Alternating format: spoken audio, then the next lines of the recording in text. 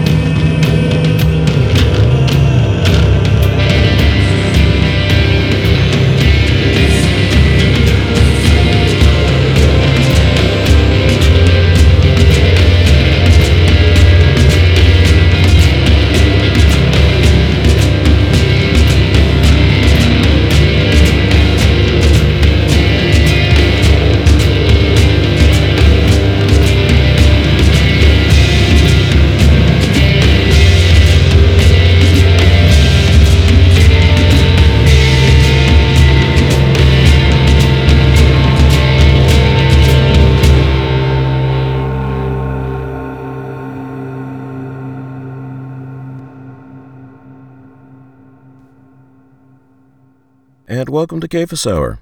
I'm Jerry Wilson. I've always been fascinated by the story of Elijah, specifically after his confrontation with the priests of Baal, when the king of Queen in Israel ordered him killed, and he ran away in fear for his life. It would sound like he doesn't have much faith despite the miracle he had just witnessed. However, recall that Elijah never died. He was taken up to heaven in a whirlwind, in a chariot of fire, pulled by horses of fire. Also, remember that when Jesus had his transfiguration on an unnamed mountain, the two Old Testament figures God chose to appear with him in front of the apostles were Moses and Elijah. This should give you a pretty good indication of how highly God thought of Elijah. Elijah underwent what many people undergo after a spiritual high, namely, crushing depression. God's response to him was neither grand and grandiose, nor scalding and scolding. Instead, it was a still, small voice telling him what to do next. No comfort, yet no condemnation. Instead, an unspoken reinforcement that Elijah remained God's chosen one. There's a lesson in this for us who, like Elijah, struggle with the depression monster. Sometimes the healing doesn't come in the form of what we would typically consider healing. Instead, it comes in the form of somehow finding the strength to get on with the business of what we are supposed to be doing. It comes with the affirmation that we are not alone, and God can use us, even when we find ourselves fighting overwhelming waves of believing we are useless to God and man. This doesn't necessarily take away depression's sting and sorrow, but it can get us through, even when we're having difficulty believing that God is close to the brokenhearted and saves those who are crushed in spirit.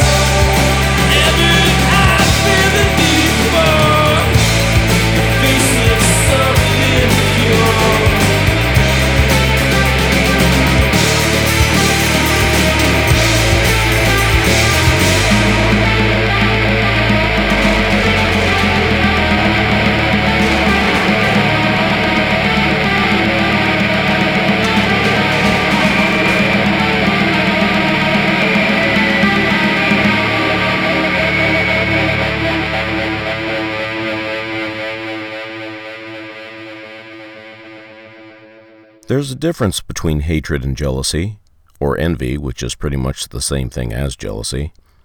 It's easy for people to say they hate someone they envy or are jealous of, but it's not genuine hatred. You hate only the ones you love whose response to your love has been hurting you.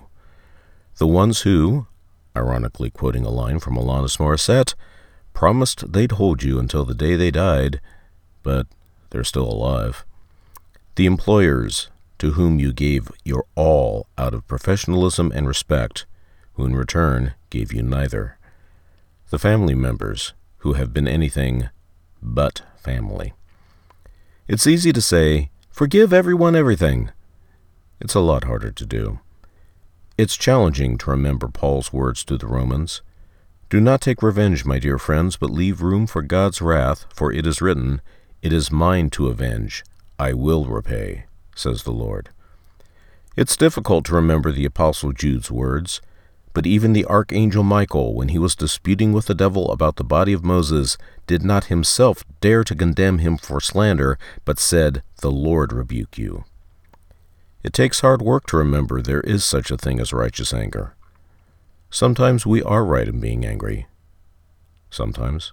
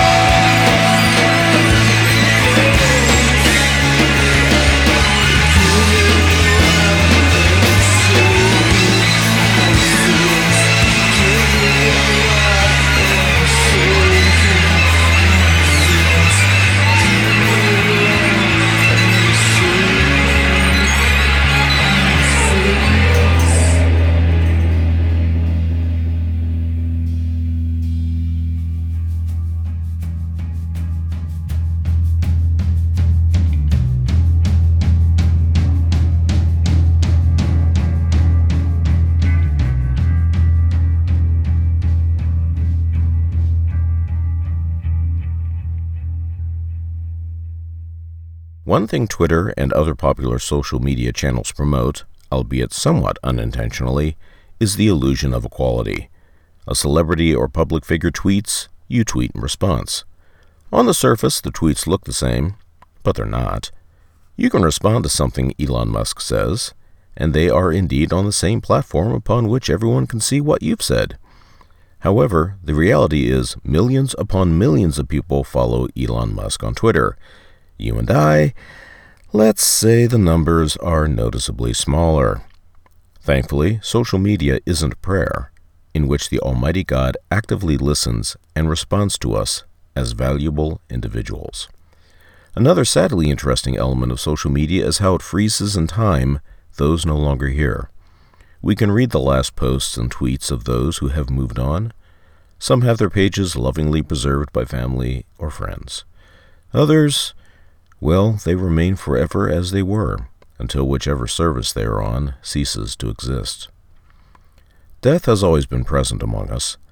Lately, however, it seems to have become omnipresent. There is life after this life, one for which we are wise to properly prepare for by placing our faith in the one who died 2,000 years ago, yet lives. Leave no regrets. Tell others you love them and give freely of your love. Love yourself, not in a narcissistic spirit, but as a precious creation of the one true God. Love yourself by giving yourself to, and believing in, the one who loves you so much he died for you personally. Jesus wants to spend eternity with you. Do yourself a favor. Oblige him.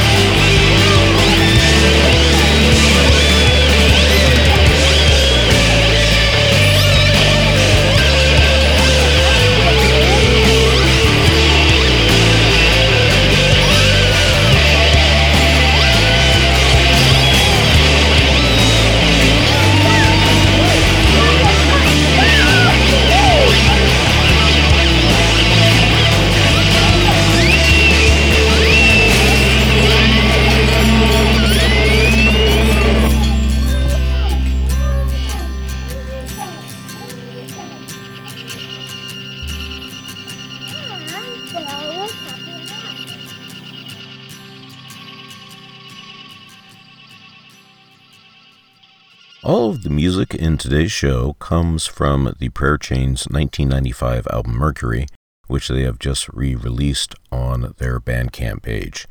The band is also planning on doing one, hopefully 2 concerts next year to play the album in its entirety.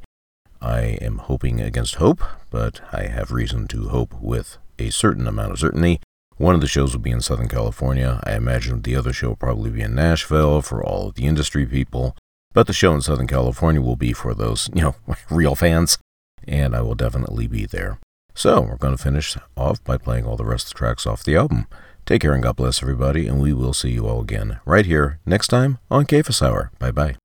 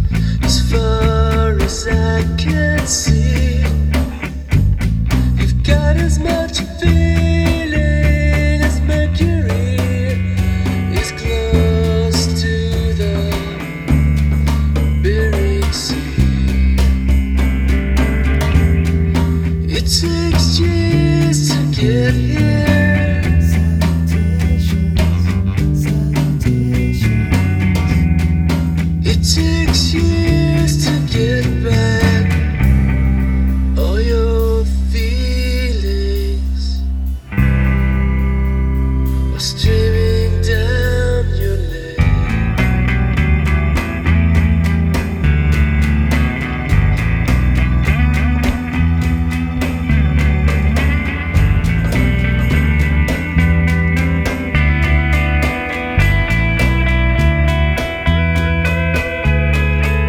56 million miles to go. Gravity begins her equinox. I'm never coming home. So lost, so found. So what? It takes years to get here.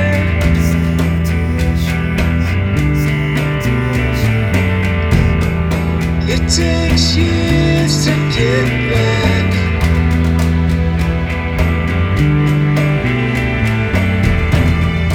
It takes years to get here.